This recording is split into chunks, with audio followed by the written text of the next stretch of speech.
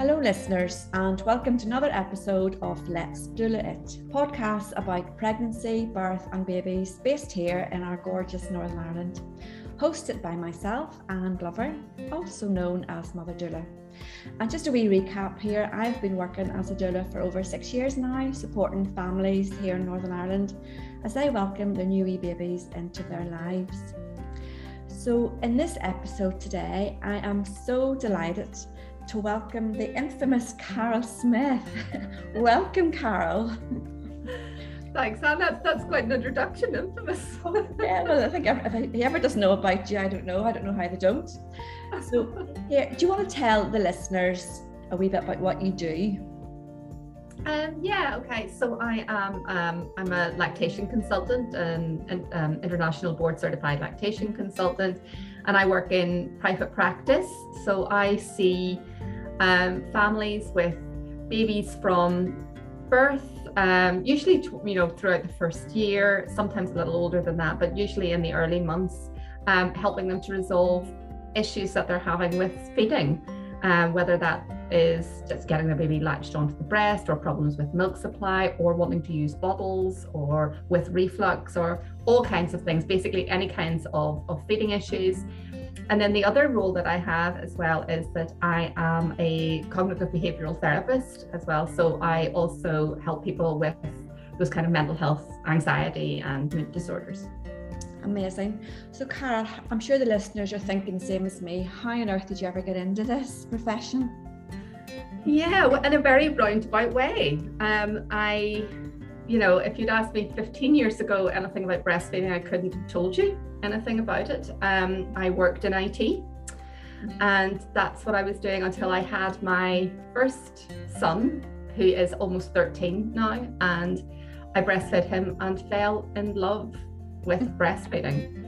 And that's really what got me into it. I started doing just some peer support whenever I was off on maternity leave, and then I thought, I love this.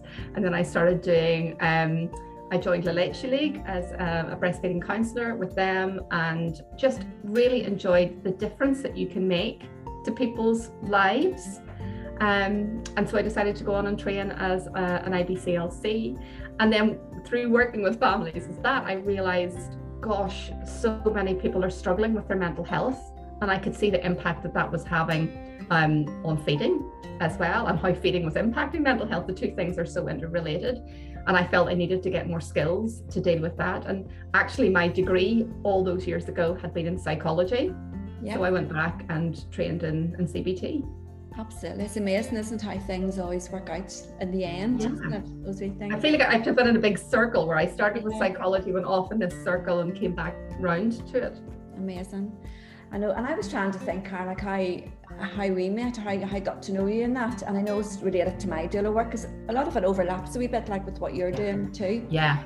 And yes, we did a bit of breastfeeding training as part of our doula course, but whenever I came back, to Northern Ireland, started practicing as a doula, and it'd been a long, long time since I'd breastfed my children. I thought I just need to find out more information, get equipped and have more skills. So I contacted you, and I think it must be over 5 years ago. And of course, this is pre-COVID. There was a life before COVID. Yeah. And you were running wee groups, wee classes for parents, who went to have the wee babies, and you were doing breastfeeding classes. And I asked you, is it okay if I come and sit in, Carol, as a doula? And you're like, yeah, fine. And that was great. It was amazing because I learned so much there, even though I'd breastfed my kids and done some training and all the rest of it. But even there's a new thing on the block. It's called laid back positioning. Yeah. So it's really good. For me, it was part of my CPD, continual training and everything. But it was, it just opened up a whole new world then for me, and that took me off other avenues as well. But knowing as a doula, whenever I'm working with wee families who, are at this period of transformation everyone talks about, the whole dynamics within the family changes, whether it's the first, fourth, fifth, whatever. And if they're if they decided to breastfeed and there's issues, it can be so harrowing for them, isn't it? And that tiredness with a newborn baby no matter what. And then breastfeeding, sometimes cluster feeding, but knowing that there is so much support out there, it's just, it's a really vulnerable time for people whenever they just give birth. I mean, it's, you know, they've just gone through this enormous physical thing, you know, giving birth. They have this new little person to look after. So there's all this massive increased responsibility that they feel. Nobody's really told them how to do it. You know, there's no manual, and each baby is absolutely different. And whenever you're breastfeeding as well, you can't see exactly how much milk they're getting. So there's, you know, you don't really know in the first few days how well it's going until they're getting weighed. And if it doesn't go particularly well in the first few days, that can leave with an awful lot of stress. It's a really difficult transition for people. Or it can be. It can be full of joy as well, but it can be very stressful. Yeah, because I was just thinking there, and as I was sort of, you know, getting myself set up for our wee Zoom call here, I was thinking, like, what do people think about when they think about breastfeeding? And Jess, you can think of all the really positive things, on positive words, but there can be a lot of like negative emotions as well around breastfeeding, because there's a lot, if you think of all the families who tried to breastfeed and for whatever reason or another they've stopped, and there can be a lot of like trauma, a lot of grief. Yes. A lot of around that as well, which absolutely, and most people have difficulties in the early days. I think that's a big thing, you know, for everyone to realize as well, because, you know, the messaging out there is it's wonderful and it's fantastic and you shouldn't feel any pain and all of that, and that is true. It becomes true, is really what I should say. It becomes true, but in the early days it's hard. It's difficult. It's something that you have to learn. And, you know, over 90% of people report some difficulties in the first few weeks. So yeah, it can be really tricky, but once you get past that, then it's easy and it's wonderful and all those fantastic things. Yeah, isn't that amazing? That statistic is so high, isn't it? 90%. Yeah. And yet we're led to believe, you know, when baby's born, you just put the baby to the breast straight away and everything's going to be hunky-dory and fine, everything. Yeah. And that's funny. It's one thing I remember when I started off as a doula and learning more about breastfeeding, because it's funny, like a long time ago I breastfed, but, you know, there weren't any books or anything to read. You just did it. And yes. You relied on the support around you, your family and your midwives and your health visitor to give you that encouragement. But it's funny, it's the same old stuff that you hear. How do you know how much your baby's getting? How often should you put baby to the breast? Baby's not sleeping through the night. It must be because you're breastfeeding. Like, I'm sure you I know. It gets blamed. It gets blamed for everything. Absolutely. Yeah, and you know, it is sad when you think, you know, it is one of the most natural things in the world to do as well, like giving birth and feeding your baby, and of course it's down to choice as well. But I think it's natural, but I think, you know, that's another big thing as well. I think, you know, but people say it's natural, you assume it must be easy, but yeah, something being natural doesn't mean it's easy. I mean, birth is natural, but it's not easy. Yeah. And you know, for me, whenever I talk to people about it, I kind of use the analogy of walking. That whenever you're a toddler and you're starting to walk, your instinct is to walk. You want to walk, and your instincts will tell you to pull yourself up and to walk. But you need somebody to hold your hand, and you fall down a lot until it becomes natural, until the movement becomes natural. It's very natural for an adult. You know, you get up and you walk to the door. For an able-bodied adult, they'll not think twice about it. But for a toddler who's just learning, it's not easy. It's still natural, but it's not easy. Yeah, that's a lovely way to describe it. I like that, because you've got the ideas of little bumps, you know, the toddler hits. Yeah. There's a wee bump. And it's funny, it was described to me once by my mentor as it was like a couple learning to dance or something similar. Yes, yeah. Mm-hmm. But if you step on someone's toes, you know, you have to sort of like stop and like, let's see where we're going from here, and think about it and do it again and keep on doing it. Yeah. So I briefly mentioned there about you could write a book, and I know, Carol, you have written a book. Yeah. I have written a book. You want to give a wee plug about your book here? Yes, I wrote a book earlier this year called Why Infant Reflux Matters, and it's published by Pinter and Martin, and it came out in March. And so it's all about reflux, and it's not specifically for breastfeeding, it's for no matter how you feed your baby. But looking at the whole, diagnoses or labeling of babies with reflux now, because there's huge numbers of babies who are, being medicated for reflux now. And most of them, whenever I said that different, diagnosed or labeling, they're not getting an official diagnosis, because in order to get a diagnosis of GORD, of reflux disease, you have to do some quite invasive testing. You would need to put a camera down and look at the esophagus, or a pH probe down. So invasive stuff. Yeah. So babies don't get those kind of diagnoses. They get labeled as having reflux on the basis of behaviors. And so those behaviors might be things like fussy feeding, or they want to be in your arms all the time, or they won't sleep on their back, or they won't sleep alone, or difficulty with weight gain, either low weight gain or high weight gain. So in the book, I am exploring all of those different kinds of behaviors and symptoms which are commonly attributed to reflux, but actually have loads and loads of different causes. And so what I see a lot in my practice is that people will wonder whether their baby has reflux, or they will have their baby will be on medication for reflux, and actually there's something else that's going on that's causing the symptoms. There's a feeding issue, or the baby is a baby who needs a lot more kind of nervous system regulation. It's just needing held a lot more. So the book's really about that, about exploring that. Hopefully it's about baby communications, and also a bit of a self-help book for people who have an unsettled baby and they're worried about reflux. That's great, and I'm sure it's a real gem for so many people. And those wee Pinter Martin books are great as well, because sometimes someone will give you a book to read and it's like, how am I ever going to get the time to go through that? But with the Pinter Martin books, they're absolutely brilliant, aren't they? You can just pick them up and read them.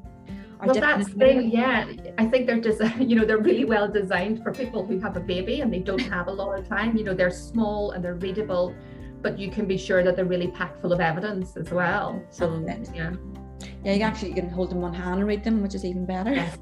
Yes. So thank you for sharing that, Carol. And the other thing I just want to ask you, I'm sure the listeners will be interested in, is what you actually offer. I know you've mentioned like consultations and that, but maybe just explain to listeners what you actually offer as part of your job. Yeah, so on the breastfeeding side of things, I do so a prenatal kind of education preparation for breastfeeding. So and that can be done face-to-face through a consultation, or it can be done by Zoom, and I have a preparation program on my website. I do breastfeeding consultations for feeding problems. I do unsettled baby consultations, so that's for any babies who are having unsettled behavior. And I have some webinars on there about reflux and allergies and things like that on my website. And then I do the CBT as well. So I do CBT sessions for anxiety and mood disorders. That's brilliant. And I know, only because I work along with Tara, the yogi doula, that you have the sessions run out of her yogi house. That's right. So is that weekly or monthly? That's weekly. It's on Fridays at the minute. So I do a whole day long kind of face-to-face clinic in there, which is mostly feeding, but a little bit of CBT in there as well. And if someone's listening and are thinking, no, they're interested in that, would they have to book it beforehand? Like they can't just turn up? Yes, no, you can't just turn up. It's usually booked a week in advance, Right. So yeah, but you can book it via my website. Right. Okay, that's good to know. I think that's really invaluable as well. And I know you're primarily sort of Belfast-based, Carol, but you're like us. You do travel, yeah. Well, I do. I'm actually not doing so much traveling at the minute. Like since COVID, I would have traveled around a lot more, kind of pre-COVID. But then, once COVID hit and a lot of the stuff was via Zoom, I kind of thought, well, how can I best see? I realized I was spending a lot of my time traveling, and that I could actually see more people and probably control the all of the COVID precautions a little bit better within a clinic type space. So really I'm trying to bring people into a clinic space now. So I'm doing some home visits still, but mostly I'm seeing people in the clinic. Right. So the best way then, if someone wants to contact you, they can contact you via your website. Yeah, yes. That's the best way to do. I know website or Facebook. Yeah. or Facebook as well, because I know like you're my go-to if any of my clients are, you know, if we can't solve the issue as a doula, I know it's like just have to contact Carol. You just give her a ring or give her a message, and I know that you're really great at getting back to them, because I know as well that you really get it. You understand that those first few weeks can be so problematic and so stressful and full of anxiety. So I love the fact as well that you're doing the CPT. Yeah, that was called. Yeah. As well for new parents, basically. Or breastfeeding mums, which is great. So I'm sure as well it's good to let the listeners know that you're not on your own. There are other professionals that you network with that can provide support as well. So if you contact Karen and she's not able to help you, she'll be able to signpost you on to somebody else as well. Absolutely. Yeah. Just as you know. So I was just thinking, Karen, we're talking here, you know, about like breastfeeding and all the issues that come up, like you mentioned about latch, you know, the whole thing about the baby getting a good latch and the positioning. And I only ever heard about it as well in the last 6 years since becoming a doula, all this issue around tongue tie. I'm sure it must have put your head away. Yes, so there's a lot of people that worry about tongue tie, and tongue ties, it's not terribly common. You know, there's probably about 5% of babies that have a tongue tie. Everybody has a frenulum though, and so there's a lot of stuff, I suppose, to find on the internet now about tongue tie, which there maybe wouldn't have been a few years ago. So people are much more aware of tongue tie now. So it is something that lots of people will worry about, and I would very commonly check babies. I will do that in most consultations, check them and see how their tongue is working, you know. Yeah, that's really good to know as well, because I know you said it's only 5%, but it's like hearing a bad birth story. Like, you hear somebody having a tongue tie, then you seem to almost think every baby's got a tongue tie. It's not the case. And we know it's really good to hear that it's only 5%, because it does sometimes feel as if it's like 50% or something. Yes. Yeah, so that's good. So I was just gonna I know we've been chatting here now for nearly 20 minutes, but anyway, I think it's really important to just thinking, if there's a new parent sitting listening to this podcast and struggling in any way, you know, to do with, you know, with feeding issues, you know, and we've got, I mean, the issues we mentioned, like the latch, and we mentioned reflux. We're doing really well here this morning. We've mentioned tongue tie, low weight gain. What else was touched about? Colic, which is sort of connected to unsettled babies. I've got a few things down here. Just I hear a lot more about expressing and pumping, when to give a bottle, and paced bottle feeding. That is something quite new as well. It probably is quite new. Like, you know, in the last few years, really, and it's a simple and a really important thing to do, and it's just a way of giving milk in a bottle in a way that is similar to breastfeeding. And actually all babies should be fed this way, not just babies who are breastfeeding and using a bottle. It really should be all babies, because the physiologic norm for babies is to feed in the way that breastfeeding works. And whenever babies are breastfeeding, they're not really getting milk the whole time, or not a lot anyway. You know, they have periods of where there's a letdown, there's a milk ejection, they get loads of milk really quickly, and then that slows down and they're getting hardly any milk for, you know, a few minutes, and then they'll get another big load of milk when there's another milk ejection, and then hardly any milk. And that slows the feed down and allows a baby to rest, but also to realize how much food they're getting and how full their stomach is getting. You know, I always think it's a bit like, you know, whenever adults are wanting to keep an eye on their weight, they're often told to, you know, eat more slowly, chew their food 20 times or something like that, because we know that it takes quite a long time for your brain to realize that your stomach is full. So if a baby is drinking really, really quickly and doesn't get these rests and doesn't get these gaps, they can overfeed. And so babies who are completely bottle fed on average drink about 10,000 more calories in the first year than babies who are fed at the breast. simply because the flow is constant. You don't have this gap.